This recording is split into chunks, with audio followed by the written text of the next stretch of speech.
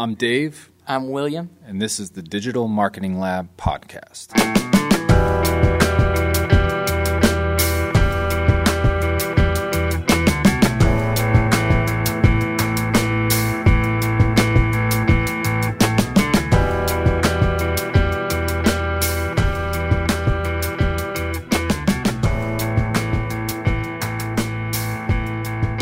So I'm William, and this is the Digital Marketing Lab podcast, and I've got Dusty Hope back on the podcast today.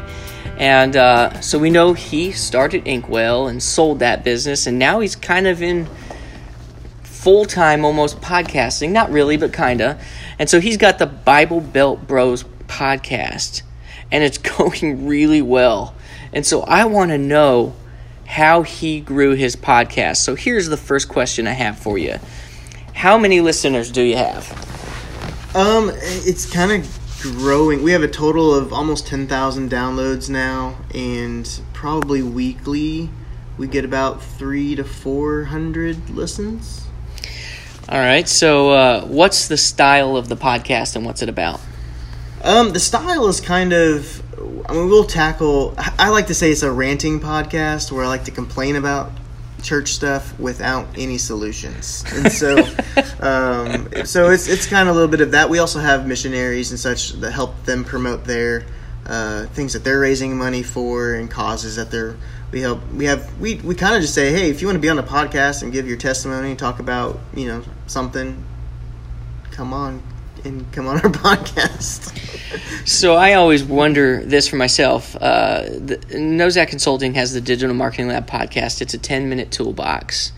And I know your podcasts are it seems like 6 hours long. and so what is too long? Is there a perfect timing? What have you seen with your own success? So our podcast is 30 minutes is what we try to stick to now. Huh. So if it seems like 6 hours, that's not a good sign. But we did used to have our podcast was about an hour to an hour and 20 minutes when we very first started.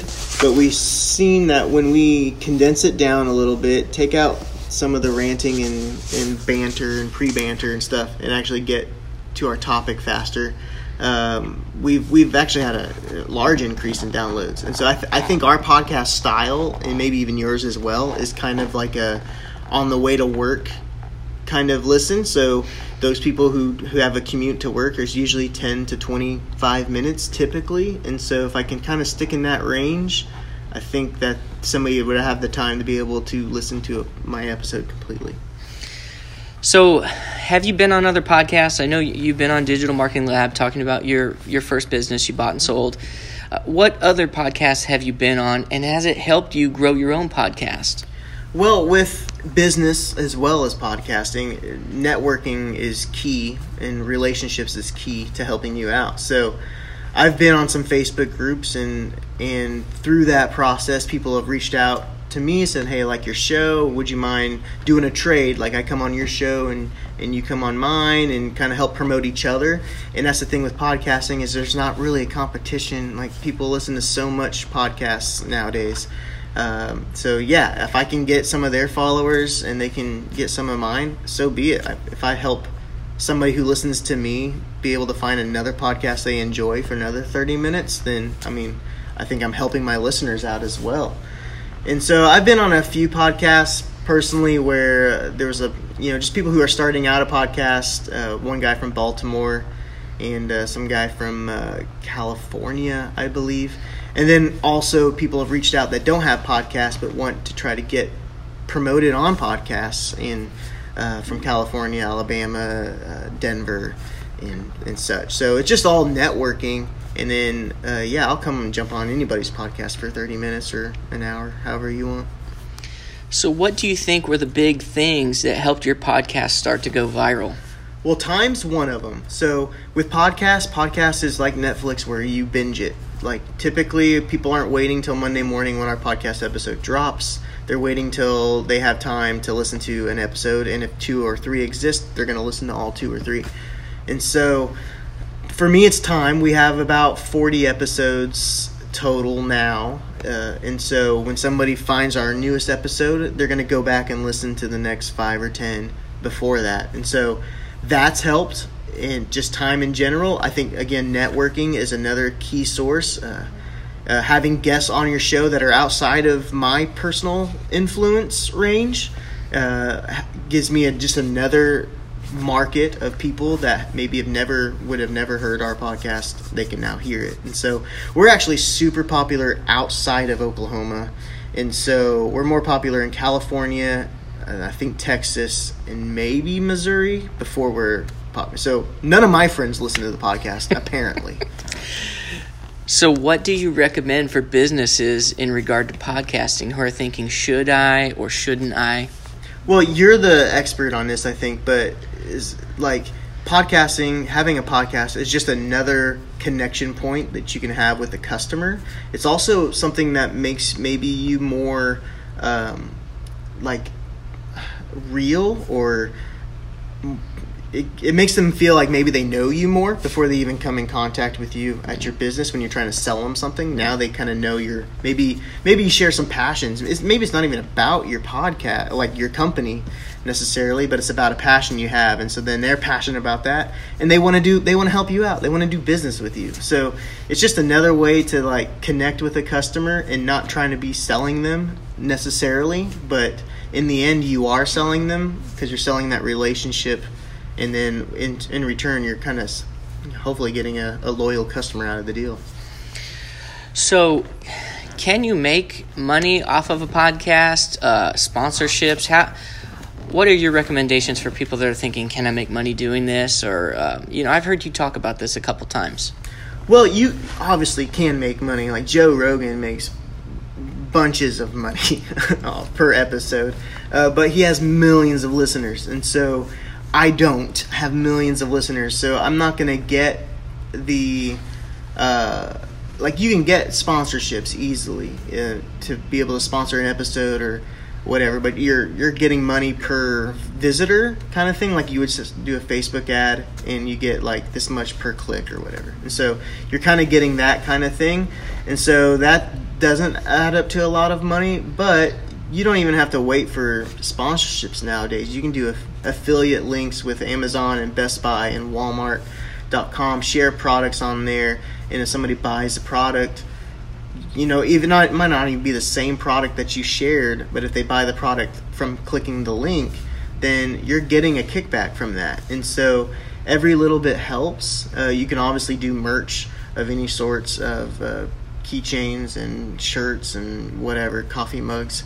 And people will buy that just to support you in general. But there's so many different ways that you can make money. Probably one of them isn't you're gonna have to do more than one way if you're wanting to actually make serious money.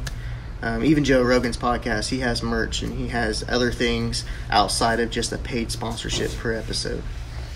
So let's switch gears a little bit. And so you're kind of the reason why I got into podcasting, because you'd been doing it for a couple of years, and I kept thinking, man, I need to do a podcast. And so I just went with what you told me. I went with podbean.com, but I know you actually researched it. So why did you choose Podbean? Of course, I chose it because you told me to, but why did you choose Podbean? I should have had an affiliate link for Podbean, apparently, because I've had a few people that have jumped on that for my recommendation. But I just was on Facebook. Again, I'm on Facebook groups learning about podcasting, and their interface, seemed nice. It seemed very user-friendly for somebody who's just getting into it. I think it was like free to start, so I could do some smaller episodes and kind of learn, do I even really want to do this? Is this worth the work? And so I was able to kind of do all that and kind of see what I wanted. They also have their own app, and so at the time Android had not much going on when it comes to podcast plays, and so I could just tell people that didn't have an iPhone to download the Podbean app, and they can listen to it that way, and they have. And so that's probably the biggest. Now, I've also seen that their analytics, they don't get as detailed as some of the other competitors that are bigger, like Blueberry and some other ones. But for the most part, I'm not trying to sell major ads, so I'm not really needing that kind of information yet. So Tell me this. I know you did a lot of research. Did you use other podcasting software, and what did you think about those other softwares versus Podbean? I just went with Podbean, and I stuck with them. And I've seen people on Facebook groups and stuff that have changed or trying to change, and honestly, it seems like it's a kind of a big hassle. And I've been happy with them, so there's no really point to change unless maybe I have a sponsor that needs specific information, and if it's worth it, it's probably going to be worth the hassle. Okay, so I got one more question for you. How do you interview these people that are contacting you across the country to be on your podcast? What's your process? What software do you use? Teach us the tricks of the trade. So Audacity is a program that I use to record all our podcasts. It's free. That's the biggest reason we use it. But it's super easy, and I use for interviews that are not at my house, I use a program called Zoom.us, or you can also use Skype. But Zoom is video and audio chat. You can record with one-on-one conversation. You can record as long as you want, and it gives me separate audio tracks that I can then throw into Audacity, or I actually use a video editing program called Sony Vegas Video because I'm just familiar with it and to edit my audio. And so I just, Zoom.us, you can screen share even if you wanted to screen share your talk notes to the other person's computer. You can video chat. You can record all of that. It'll send you the video file separately, send you the audio file separately. And it's just been pretty easy. And then if they don't have a computer, you get a phone number that they can just call in and talk to you that way. So it just seems really user-friendly for anybody who's, especially if I'm interviewing somebody that doesn't have their own podcast. They obviously don't have the mics and the equipment set up to really record through Skype or anything like that. So I'd probably rather have a phone at that point. You mentioned your home studio, and I've been to it. And so if I want to create a studio at my house to record my podcast, why don't you just break down your setup and everything that you use and all the gear that goes into your weekly podcast? I have a Windows 7 computer and with Audacity on it, and then I have a USB interface that I won off of eBay. There's a few different ones out there.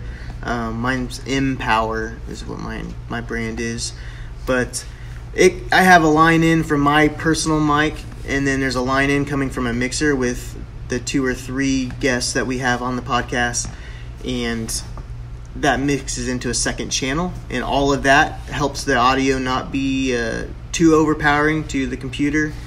Then it goes out from that interface into a USB input on the computer, which then everything comes in crisp and clear. And I actually have separate audio tracks with that, my mic and everybody else's mic, that I can mix it later if somebody was too loud or I didn't get it right the first time. And it's really a simple setup, just one little USB audio interface that I actually accidentally won on eBay for $7. But it's even not that, it's like $50. So at the most, I mean, that's a quick, easy setup right there. So if they want to be on your podcast, how do they get a hold of you? And what's your podcast name? Well, you can just easily just go on Facebook, search Bible Belt Bros Podcast. We pop up there pretty quick, and just send us a message and send us that you want to be on our podcast and what do you want to talk about, and we'll reach out to you. We're not ashamed of not having anybody, because everybody's influence is different, and we want to help you with our influence, and we hope that you help us by sharing that episode with your influence as well. So I'm William, and this is the Digital Marketing Lab Podcast.